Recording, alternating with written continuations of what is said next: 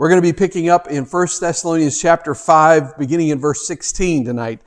Our plan is really only to do 3 verses 16, 17, and 18. Very short passage, but there's a lot in this. Actually a very famous passage as well.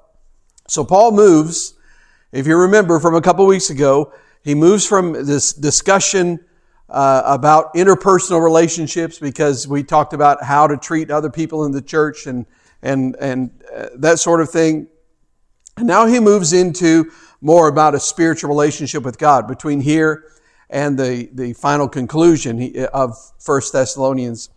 And he gives us, in this passage that we're looking at tonight, a number of imperatives that are stated in present tense, calling for continuous action. And that's important, because he doesn't just say, do this once, or you should do this sometime in the future. He says this is what you should be doing now and what you should continue to do until Jesus returns. So these are not habits that the Christian is to practice occasionally. These are identifying characteristics that mark a Christian's life. And I would actually describe them like this. I would say that they're standing orders for God's army. Now, if you don't know what that is, standing orders are just orders that are retained irrespective of changing conditions. In other words, it's an order that's been given by someone in authority to a soldier, to someone, that they are to do a certain thing, and they're to do that no matter what happens, no matter what the circumstances may be. You do that until you receive different orders, until the orders change. And so that's what a standing order is, and I think that's what we have here. Paul gives us standing orders to live by regardless of the circumstances in which we find ourselves. And the first of them are found in verses 16 through 18 in 3 verses and only 7 Greek words. That's all we're going to look at tonight. 7 Greek words. And we're not reading it in Greek. Don't worry about that. But in these 3 verses, Paul exhorts the Thessalonians how to keep their focus on God. So let's read verses 16 through 18, and then we'll just break this down. This is where we're going to spend our time tonight. Be joyful always. Pray continually.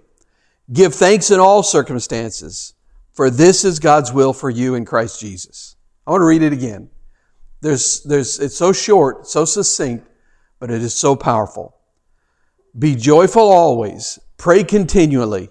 Give thanks in all circumstances, for this is God's will for you in Christ Jesus. So we're going to just break down those 3 different imperatives there. And we'll start with the first one, where he says, be joyful always. Paul counseled this persecuted church to rejoice always. And I think that's important for us to realize that he's telling them to be joyful all the time, to rejoice always. But he's speaking to a group of people that are suffering through constant persecution. Now that's significant, because that tells us a lot of things about joy. We're going to get into it tonight. For many Christians, the command to be joyful always is really a perplexing idea. Given life's hurts and pains and sorrows, one may legitimately question how in the world a person could possibly always rejoice. But Paul had learned some things over his lifetime. He had learned the secret of being joyful even in the middle of great trials and suffering. Listen to some of these things. Acts 16:25. This is a verse right after Paul and Silas have been beaten in Philippi, and they've been thrown into prison. They're in stocks. Their hands and feet are fastened down with stocks. And it says in Acts 16:25, about midnight, Paul and Silas were praying and singing hymns to God, and the other prisoners were listening to them.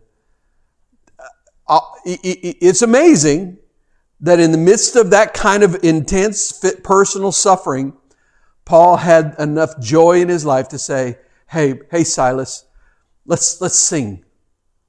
Let's sing some praise songs. Let's sing some hymns. Let's worship our God together.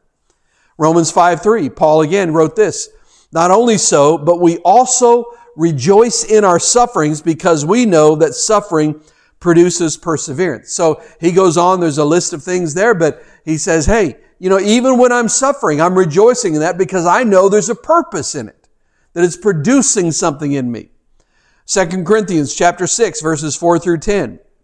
Rather, As servants of God, we commend ourselves in every way, in great endurance, in troubles, hardships and distresses, in beatings, imprisonments and riots, in hard work, sleepless nights and hunger, in purity, understanding, patience and kindness, in the Holy Spirit and in sincere love, in truthful speech and in the power of God, with weapons of righteousness in the right hand and in the left, through glory and honor, bad report and good report, genuine yet regarded as impostors, known yet regarded as unknown, dying and yet we live on, beaten and yet not killed, sorrowful yet always rejoicing, poor yet making many rich, having nothing and yet possessing everything. So powerful.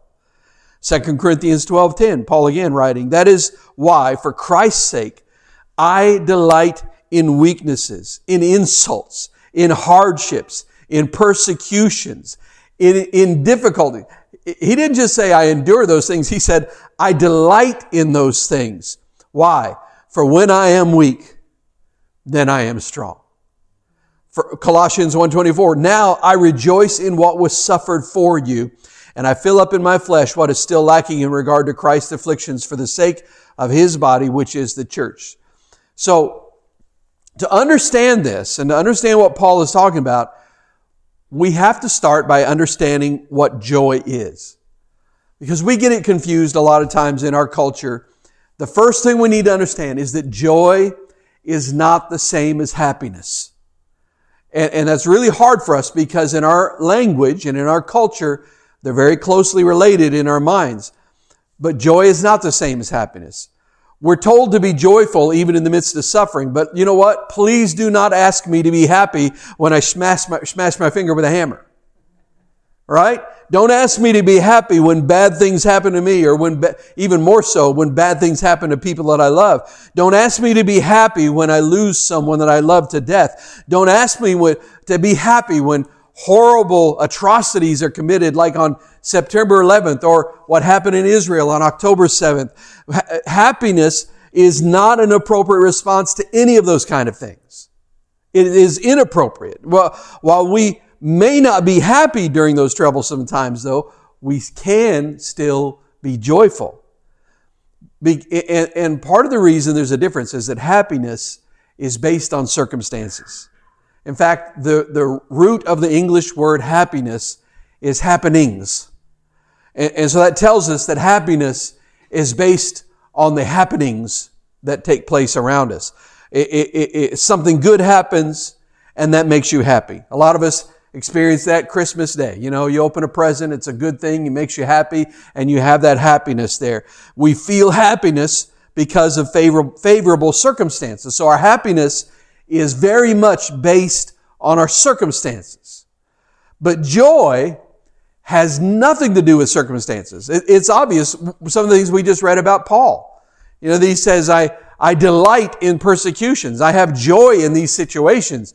Well, obviously, it's not because of the circumstances. There must be something deeper that goes beyond the circumstances that brings this sense of joy.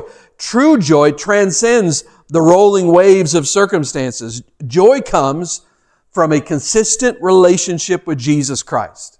When believers' lives are intertwined with Christ, He will help walk us through adversity, and we'll walk through that adversity without sinking to the debilitating lows that much of the world suffers through. And the flip side of that is He'll also help us to manage prosperity without moving to deceptive highs. The joy of living with Jesus Christ daily will keep believers rejoicing all the time in spite of circumstances. Here's one way I read this and I thought this is so powerful.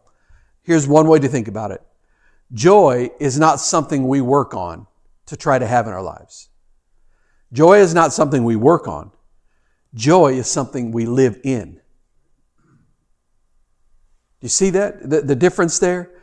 And we're not talking about, this fake joy that denies the reality of pain and suffering in life. Paul never, in the midst of his joy, never said, oh, no, this is not painful. This doesn't hurt. I actually like having stripes on my back and being beaten and thrown into prison. I enjoy this. This is wonderful. He didn't pretend that. It was painful. It was hard. It was hurtful. So this is not some Pollyanna-ish. Anybody remember the movie, that Pollyanna, the old Disney movie, the little girl that just tried to, didn't matter what happened, she just pretended that nothing was wrong, and it has this positive outlook, and that's not what we're talking about. Believers are not required to try to conjure up, and work up joy inside of them for the ability to rejoice in the midst of any circumstance is actually a gift that's given to you. So it's not something that you do, it's something that is given to you in which you live. We're able to experience constant joy because of the presence of God's Spirit in us. In fact, what does it say in Galatians 5:22 and 23? We know these as what? Anybody remember? Fruit of the Spirit. It says, but the fruit of the Spirit is love. What's the second one? Joy. Peace, patience, kindness, goodness, faithfulness, gentleness, and self-control. So it is a gift as part of the fruit of the Spirit, which means that as we grow and become more like Christ, we're going to have more and more joy in our life. And it's going to be something that He does in us and we live in that. Believers can rejoice also because of their sure salvation and their future hope. Nothing that happens on this earth can even begin to compare with the glory that awaits God's people. And I'm saying that that's true even of the best things in life. The best things in life cannot compare with the glory that's going to be ours that's awaiting us as we walk into the presence of Jesus. But at the same time, the worst things in life cannot throw shade on that. It's still wonderful, and it's still a sure thing and a future hope that we have. Joy is tied to reality, not merely the appearances of what we see around us. In Jesus, we're able to distinguish between appearances and reality. I read a story written by a man named Gary Demarest. He's an author and commentator. But he told a story about receiving a phone call in the middle of the night from a family in the church where he pastored. And the family in this phone call informed him that their son had just been killed in an automobile accident. And now to this family at 3 o'clock in the morning, the appearances were very bleak. It feels like the end of the world in a way.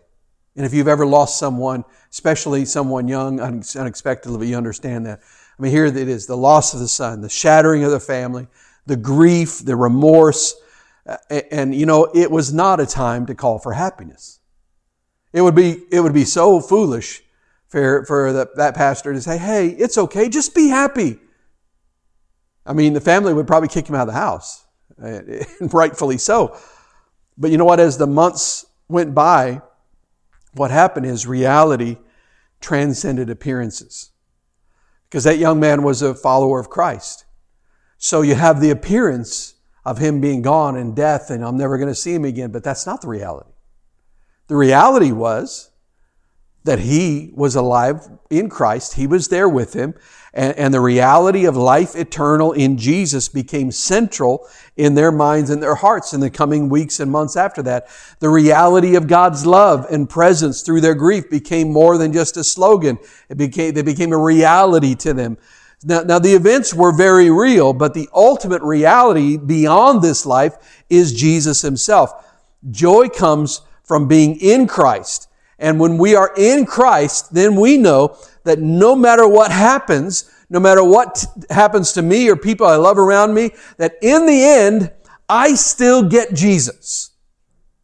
And that's the joy of it. That's what sustains us in the middle of our pain. We're not denying the pain. We're not saying, oh, it doesn't hurt, or I'm just going to pretend that it doesn't matter. No, it hurts deeply. The sorrow is real in those moments like that. But at the same time, in the midst of my sorrow, I can hang on to the reality of knowing that this is not always going to be like this. I will not always hurt the same way.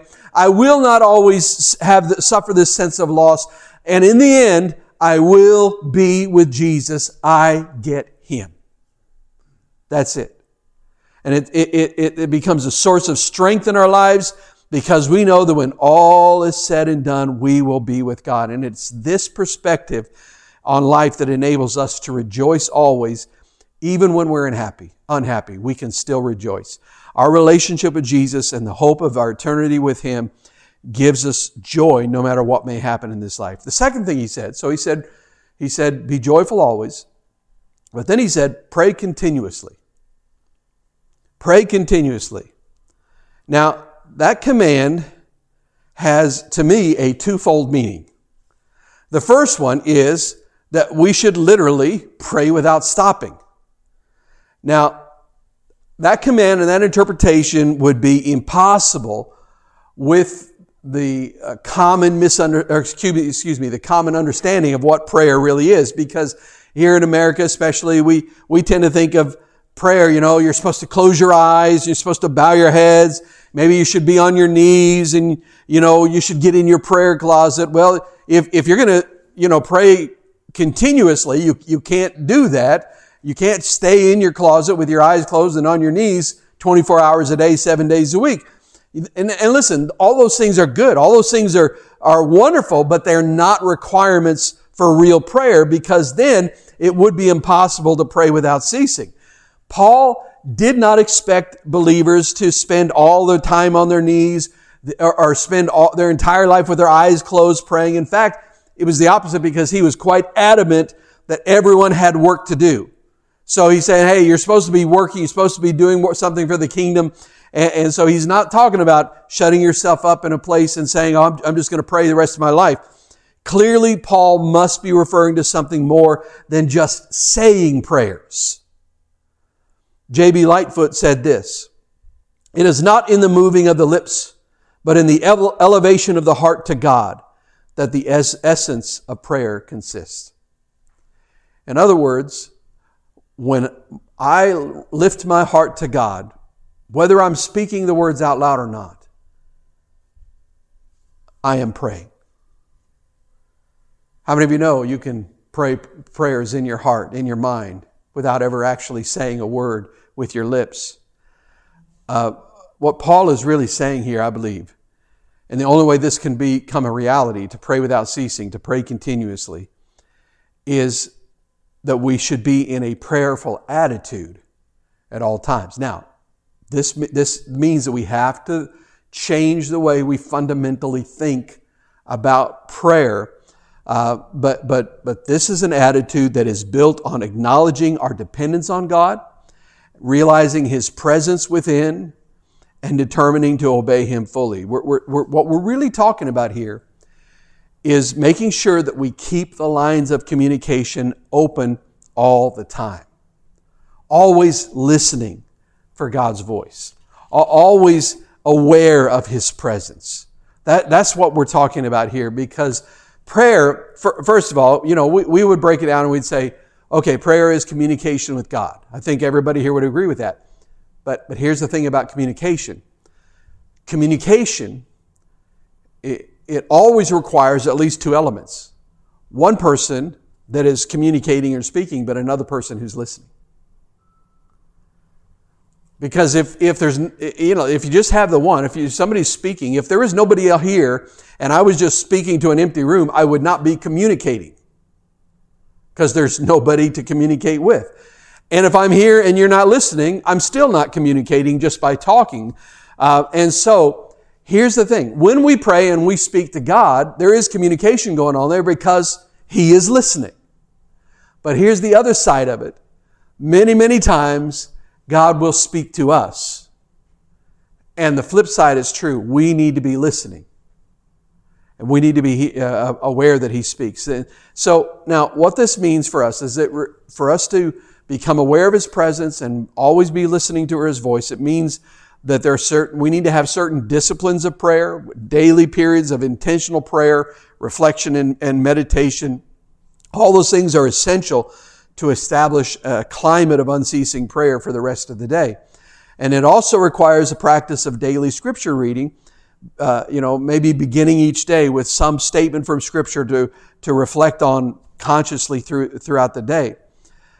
Because it is in prayer and it is in the Word of God that we learn to recognize the voice of God. And both of those things are important, because in prayer we learn to recognize that nudging of the Holy Spirit. That when that thought comes in, that we know, oh, okay, I recognize that's every time God has spoke to me, it's been like that. I know that's His voice. But the flip side of that is also that getting into the Word, we know that God never contradicts Himself and that He speaks through His Word. He has communicated through His Word. And so between the two of those, you begin to, for example, say this thought comes to your mind and you think, is that God? Well, if it's something that is completely out of line with Scripture, because you've been in the Scripture, you know automatically that's not God. But then when that voice comes and all of a sudden the thought comes to your mind of a verse that confirms what that voice just said, all of a sudden you're like, okay, this is God speaking to. This is how you learn to recognize His voice by prayer and being in the prayer and being in the Word and that unceasing prayer. I mean, it's just simple. We understand this. If I've used this illustration before, but if somebody that I don't know calls me on the telephone, at least back in the days before caller ID, I could answer the phone and they'd say, "Hey, Dave, how are you doing?" And I'd be like, maybe it's somebody I hadn't talked to in 20 years. "Hey, Dave, how are you doing?" I'd be like, "I'm doing good. Who is this?" Because I'm not constantly listening to their voice. But you know something? Back in the days before caller ID, sometimes the phone would ring in the office and I'd pick it up and I'd say, "Hello," or whatever, First Assembly, this is Dave. And all of a sudden, you hear this voice on the line and she just says, "Hey." I'm like, "Oh, hey, Julie." And with a single word, I know instantly because I have been in her presence and I recognize her voice. It's the same thing with God. This is why prayer and being in the Word is so important for learning to recognize His voice. Now, even with that, God is not here physically. We don't see Him. We don't see His lips moving when He's speaking, so to speak. And so I want to say this, that there are going to be times when you'll make a mistake, but I feel like it's better to make a mistake trying to be obedient to the voice of God. And then if you're wrong, go to Him and say, "Lord, I'm sorry," than it is to sit back and resist His voice, because then it becomes harder to hear it in the long run. But it means, this unceasing prayer means that we learn to practice the presence of God in everything we do. See, here's what we know: God is always with us. We're always in His presence. We're always experiencing His presence. But what we have to learn to do is be intentional about remembering that. This is practicing the presence of God. We cultivate an awareness of God's presence in our lives, along with an awareness that He wants to be involved in every part of our being. And here's the thing, as we cultivate that awareness of His presence, then what happens is we begin to be able to hear His voice above all the noise and the distractions of life. We're able to zero in on it. We hear that. I heard a great illustration about this years and years ago. We were at I think it was a junior high youth camp, and the speaker that week was a guy named Brad Baker. Brad Baker was actually from the Kansas City area, and he was a few years ahead of me, but he was in Bible college the same time I was in Bible college. But he's a very, very funny guy, excellent speaker, excellent communicator. For a long time, he was a youth pastor for Tommy Barnett. It tells you what a quality. If you know anything about Tommy Barnett, you know that Brad Baker was a quality young man to do that. But here's the thing about Brad. He was a great man, but he was maybe this tall. Short little guy. And that's the only reason I mention that is because Brad's dad was about like here. He was this great big, like at least 6'4", great big guy. He was a preacher. He was a presbyter in the Kansas City area in one of the sections there, and huge man, big booming voice. And when he was in high school, he was a big football player. He knew all this. And Brad's older brother was also big and tall and athletic, and he was this big football star in high school. And then here's Brad. Well, here's the thing, Brad enjoyed sports, but the football team just is not really often looking for guys that are like 5'5", 5'6", and probably not even that. He's probably a little shorter than that even. They're not looking for small guys. And there's just not a lot of sports for small people, but there is one. Anybody guess what it might be? Go ahead, say. No, sport. There's one sport. Wrestling. Because in wrestling, they break you down into weight classes. And so he was going to be wrestling against guys his own size. And so he got into wrestling. And his dad was excited that he was getting into the sport, and his dad wanted to support him. So he would go to every one of his wrestling matches. But here's the thing about Brad Baker's dad. Brad Baker's father knew nothing about wrestling. All he knew was what he saw on TV with the WWF, you know.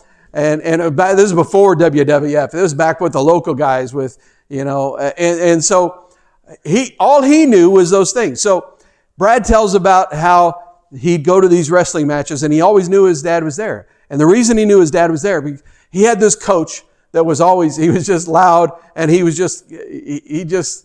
like just always cussing at him, and he was like yelling at him. He saw his coaches on the edge of the mat yelling at him and do this and do that and all this. And then they had their wrestling cheerleaders there, and they're in the background with their pom-poms going, "Pin him, Brad, pin him. Pin him, Brad, pin him," you know, and all this noise is going on. But then with all of this going on and the coach there, you know, looking at him and getting angry with him, and the wrestling cheerleaders yelling, and the crowd, you know, shouting all these things at these different matches that are going on, all of a sudden in the background, he could hear his dad's voice booming out, "Put him in a full Nelson." Put him in a full Nelson. Well, that's an illegal move. He couldn't do that, but he didn't know that. He just knew he didn't even know what a full Nelson was. He just knew that's something he could yell. And so he could hear, with all the other noise going on around, everything else that was happening, he knew his dad was there, and he could hear his dad's voice through all the rest of the noise. And that's what it's like. Because our world is crazy. Your life is crazy. I don't even have to know what your life is like. I just know that's what life is like. I know that life is crazy, that there's all kinds of things that are calling for your attention. There's tons of things that you need to get done every day. There's problems that are crying out to you. There are things happening in the background that are yelling at you and trying to get your attention and telling you what you should do, and all these things going on. But in the midst of it all, if you'll just perk your ears up, you'll hear the Father's voice. I don't think He's going to be saying, "Put him into full Nelson," but your Father is going to be speaking to you. And what happens is you'll learn to hear His voice through all the noise, through all the chatter, through all of the circumstances. And it's a powerful moment when we hear His voice. So, now here's the second thing. The second meaning of that phrase, "pray continually," it is also not just that we should always pray and never stop ceasing, but it also that we should pray with persistence. We should pray with patience, waiting and watching expectantly for God to act.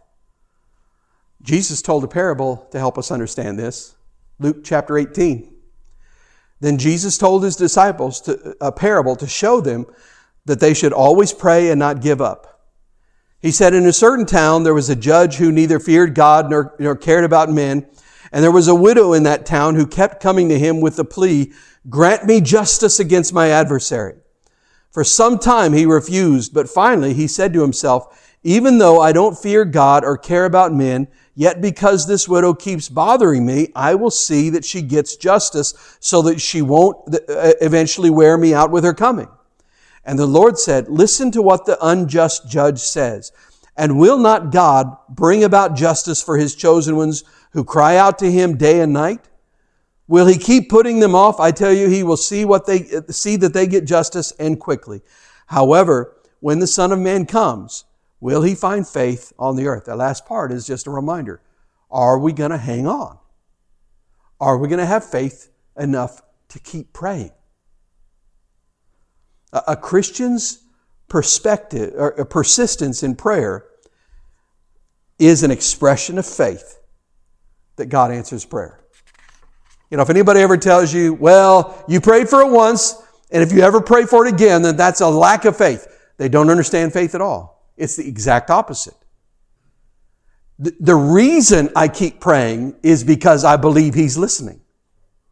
The reason I don't give up and I keep praying for something is because I know He's going to hear me and I know He's going to move. And so my continuous prayer is an actual expression of my faith.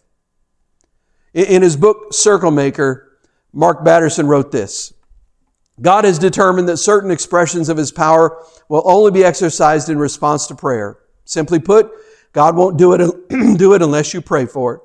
We have not because we ask not. That's right out of James.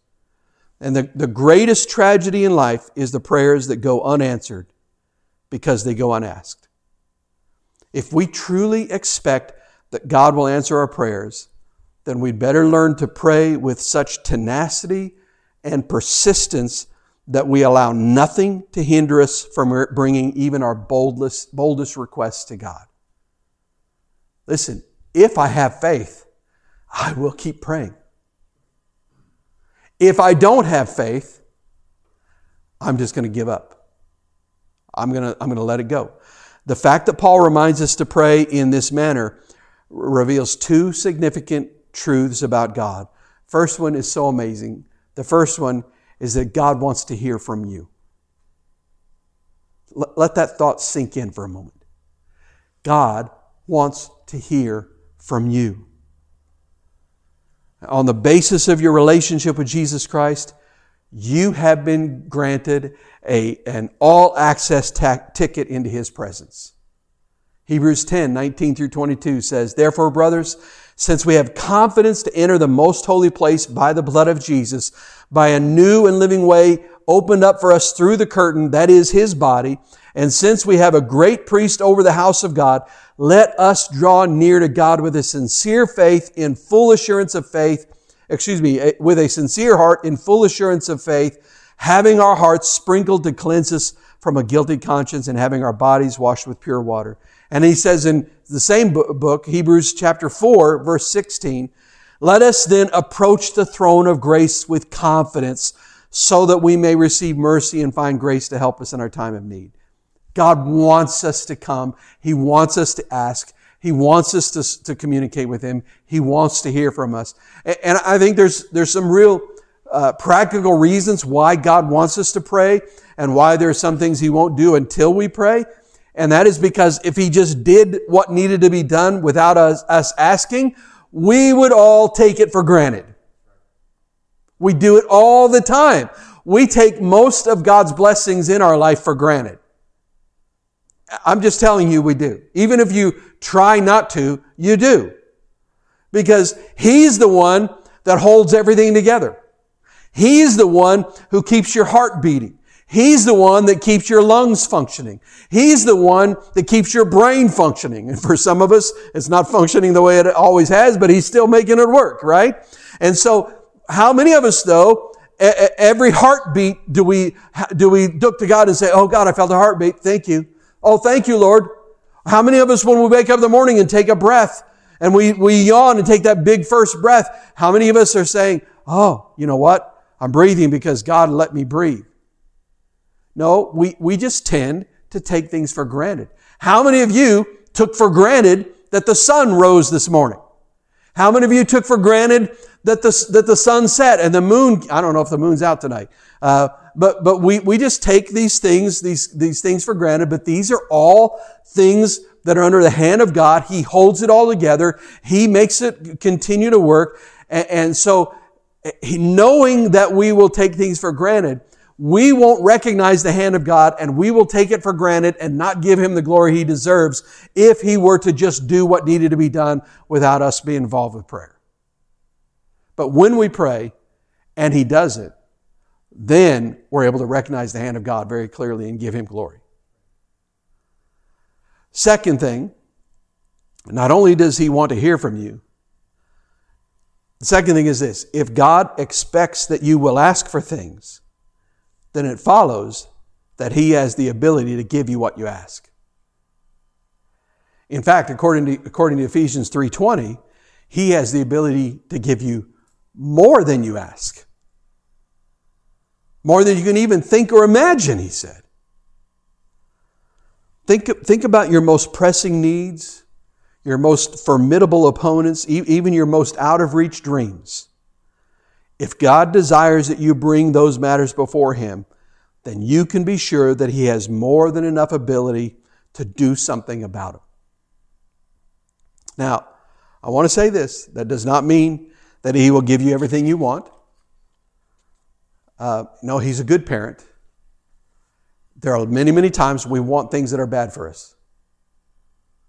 If anybody here that's raised a child, you know that's true. Children want things that are not good for them. And so what do you do as a parent? You don't say, oh, well, you asked. I guess I'll give it to you. You know, if you had a child that said, Mommy, I sure would like a drink of bleach. Oh, well, you asked. I guess I'll let you have it. No, you'd say, no, you knucklehead. You can't have bleach. That's really bad for you. That's really bad for you. So it doesn't mean God's going to give you everything you want, because there are times when we want things that are not good for us. And that doesn't necessarily mean that they're bad things, but it means that they're not good for us. Right? Like for example, you know, maybe there are some of us in this room that if we had a lot of money, we would forget that we need God. And so God says, I'm not going to give you a lot of money because I want you to want me more. I want you to trust me and not your bank account. And so even if it's, you know, it's not a bad thing to have money. In fact, I think it's kind of generally a good thing. But to have great riches, God may know that that's going to be something that will cloud your heart and pull you down. And so He's not going to give that to you. So He's not going to give you everything you want. You know, some people like to pull single verses out of context and say God will always give you everything we pray for if we pray with enough faith. But that ignores the broader context of the Bible, because the rest of the Bible we're told that we're to pray and ask according to God's will. But what Paul is saying here is that we cannot give up on praying just because the answer, whether that answer is what we want or not, but we cannot give up praying just because the answer doesn't come quickly. Faith shouldn't die if the answers come slowly, because the delay may be God's way of working His will. And sometimes the delay is simply because it's something He wants you to have, but you're not ready for it yet. Right? Like when my youngest daughter was 2 and got mad when I was strapping her in her car seat because she wanted to drive. And I told her no, she couldn't drive. And all of Reno was happy at the time. But it wasn't a forever no. It's that, no, you're not ready for this. You can't handle this. So we don't give up. We don't quit. When you feel tired of praying, know that God is present, that He's always listening. He's always answering. It may not be the answer you want to hear, but He's always saying yes, no, wait. You're not ready. But He's always answering. But He knows what's best for us. So we can just keep praying. The third thing He said is give thanks in all circumstances. Give thanks in all circumstances. Now, at first blush, this seems like a very unusual command. You know, given how tough life is, we might wonder how it could even be possible for a person to give thanks for everything. But when we read the verse carefully, we might be surprised to learn that Paul says that we are to give thanks in everything, not for everything. And there's a difference there. Evil will happen to believers. We live in a broken world. We live in a world that God has given every human being free will. And there are times when evil people who are far from God, will choose to use their free will to do things that will hurt you or hurt someone you love. Evil will happen from God, happen and to believers, but that evil does not come from God. So we should not thank Him for the evil thing that happens to us. This command is when we say, but we should thank Him in the midst of all of that. Not for it, but in it. This command really speaks more about our perspective toward life than it does about our attitude toward our circumstances. Again, this is all of these things. If you look at them, they're all very similar in that they're all things that we should do regardless of circumstances. We're to rejoice regardless of circumstances. We're to pray regardless of circumstances. And we're to give thanks regardless of circumstances. To obey this command means that we have to keep the big picture in view. When evil strikes, believers can be thankful for God's presence and for the good that He will accomplish through that distress. I said this actually during our meal beforehand. God never promised that we would not walk through the valley of the shadow of death, but He did promise we won't walk through it alone. So I don't have to thank Him for the valley of the shadow of death, but I can thank Him that He's with me even as I walk through that time. Paul had learned this in Romans 8:28. We know that God causes everything to work together for the good of those who love God and are called according to His purpose for them. So what we know then is that not only is His presence with us, but we also know that even when bad things happen and other people do things that are outside of God's will, God is going to turn that around and He's going to cause it to bring good into my life. This is the story of Joseph. A few weeks ago, we did a study on the life of Joseph. And one of the things that happened was Joseph told his brothers, you meant this for evil, but God meant it for good. It didn't mean that God caused Joseph to go through those things, but it meant that God allowed it to happen and He led him through those things. He was with him through all of those things. And in the end, God turned it around and brought good out of it. God uses difficult times to build our character and to strengthen our faith. It's like working out in a gym. You don't get stronger by taking it easy. You don't get stronger by being comfortable. And it's the same thing spiritually. We don't get stronger in our faith. Our character is not built when things are easy. It's when we're walking through the hard time and we're faced with the hard decision that our character is shaped. You know, when a simple, really almost a silly example would be when the cashier gives you too much change and you're faced with the opportunity then to walk out, and say, well, it was their mistake. It's not on me. No, because you're faced with an opportunity there to say, am I going to do what's right or am I going to take this? Because if you know it doesn't belong to you and you walk out with it, you've stolen it. So this is an opportunity for me to have my character shaped more into the image of Christ by saying, excuse me, you gave me too much. This is not mine. And you do the right thing. That's shaping and building your character. And then the strength of our faith is built because every time we go through a hard thing, and maybe this time, it wasn't that difficult, but God still helped you and saw you through, then the next time when it's a little worse, you remember what God did in the past, and it helps you strengthen your faith to say, if God saw me through that, then He's going to see me through this. That's exactly what David did when he was about to face Goliath. Because he went to talk to Saul, and Saul said, you can't fight this giant. Look at you. You're a little kid. You tend sheep, and he's a giant fighting machine. You can't do this. But what did David say? David said, no, you don't understand, Saul. There's a time when a bear attacked the sheep, and God gave me the strength to kill it. There's another time when a lion attacked the sheep, and I went and through the strength of God, I pulled the jaws of that lion open and snatched the lamb out, and I grabbed hold of his mane and beat him to death. I didn't do that on my own, Saul. You got to understand, that was the power of God working through me. And if God could do that for me with a lion and a bear, then He can do it for me when I'm facing this giant. That's how our faith is strengthened. As we fight those battles, He builds our strength and we grow in that. The focus of our lives must always be on God and not on our circumstances. And that's hard to do because our circumstances are constantly screaming for our attention. But we thank Him because we know He is faithful.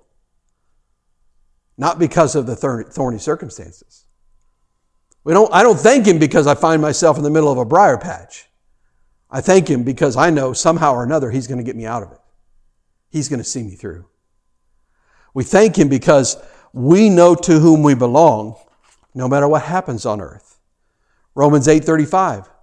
Who shall separate us from the love of Christ? Shall trouble or hardship or persecution or famine or nakedness or danger or sword? And then you skip down a couple of verses to verse 37, and he answers resoundingly. He says, no, in all these things we are more than conquerors, not on ourselves, but through Him who loved us. For I'm convinced that neither death nor life, neither angels nor demons, neither the present nor the future, nor any powers, neither height nor depth, nor anything else in all creation will be able to separate us from the love of God that is in Christ Jesus our Lord.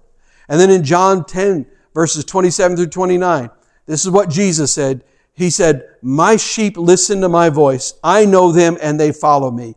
I give them eternal life and they shall never perish. No one can snatch them out of my hand. My Father who has given them to me is greater than all. No one can snatch them out of my Father's hand. He's saying to us right there, we are secure in Christ. We don't have to fear what any other power on earth, whether we can see it, whether it's invisible or visible, whether it's on earth, whether it's natural, whether it's supernatural, it doesn't make any difference because none of those things can take Christ away from us, or more importantly, can take us away from Christ. Learning to give thanks in everything means learning to trust God completely, knowing that He is in charge. And understanding that all that happens is part of a larger picture that I may not see and I may never see in this lifetime. When a believer can give thanks so willingly, he or she has trusted that God is completely in control of all situations and He is working out His will. Only God could take the thousands of details of a person's life, some good and some bad, and weave them into the beautiful tapestry of His perfect plan. From the human perspective, many of life's occurrences, especially the painful ones, appear to have little or no intrinsic value. However, if we had God's perspective, we'd be able to view each of these details in a different way because no detail is insignificant and no detail is irrelevant. God's weaving it all together for His plan, for His glory. And He's using everything for our ultimate good and for His everlasting glory. Therefore, to give thanks in everything is to affirm our resolute belief that God is overseeing every detail of our lives. Therefore, no matter what's happening, I can give Him thanks because He's in control. And he closes it out by saying, this is God's will for you. Now, that's referring to all three of those things, not just the last one. He's saying, this is, if you want to know, has anybody here ever wondered what God's will for your life is? Yeah, I think we all do. And I can't give you the answer for all the smaller things, the details of life, but I can tell you in a very broad stroke right here, here is God's will for you. God's will for your life is, regardless of circumstances, always be joyful, pray without ceasing, and give thanks in all circumstances, no matter what happens.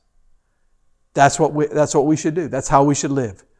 Always be praying, always be joyful, and always give thanks. You know, we often think of God's will in terms of what He wants us to do, because that's what we say. God, what's your will? What do you want me to do? But you know what I think? I think God's will, God thinks of His will in terms of what He wants us to be. Because if He can get us who He wants us to be, then the doing part will pretty much take care of itself. He will lead you throughout your life, sometimes through rough waters. And anybody here been through rough waters in your life?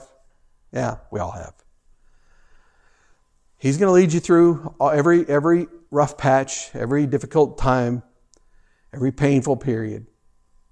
He will use you to do wonderful things for His glory. And no matter where He leads you, or no matter what He has you do, His will is always, always, always to have an attitude of joy, to have an attitude of prayer, and to live with a grateful heart. That's His will for us. Those are His standing orders. Would you bow your head together with me? Father, as we thank you, Lord, for your word, we thank you for this encouragement. And Lord, there are so many times we think about your will and we think, I don't know what I can do. I don't know if I can accomplish your will. And Lord, truthfully, and we can't on our own. But Lord, this is something we know that you've called us to do, you've empowered us to do. And so, Lord, regardless of all the details of our lives, make us people who are constantly joyful, that we remember that circumstances don't matter. Those things are the appearance, but you are the reality. And we will have you. We will be with you.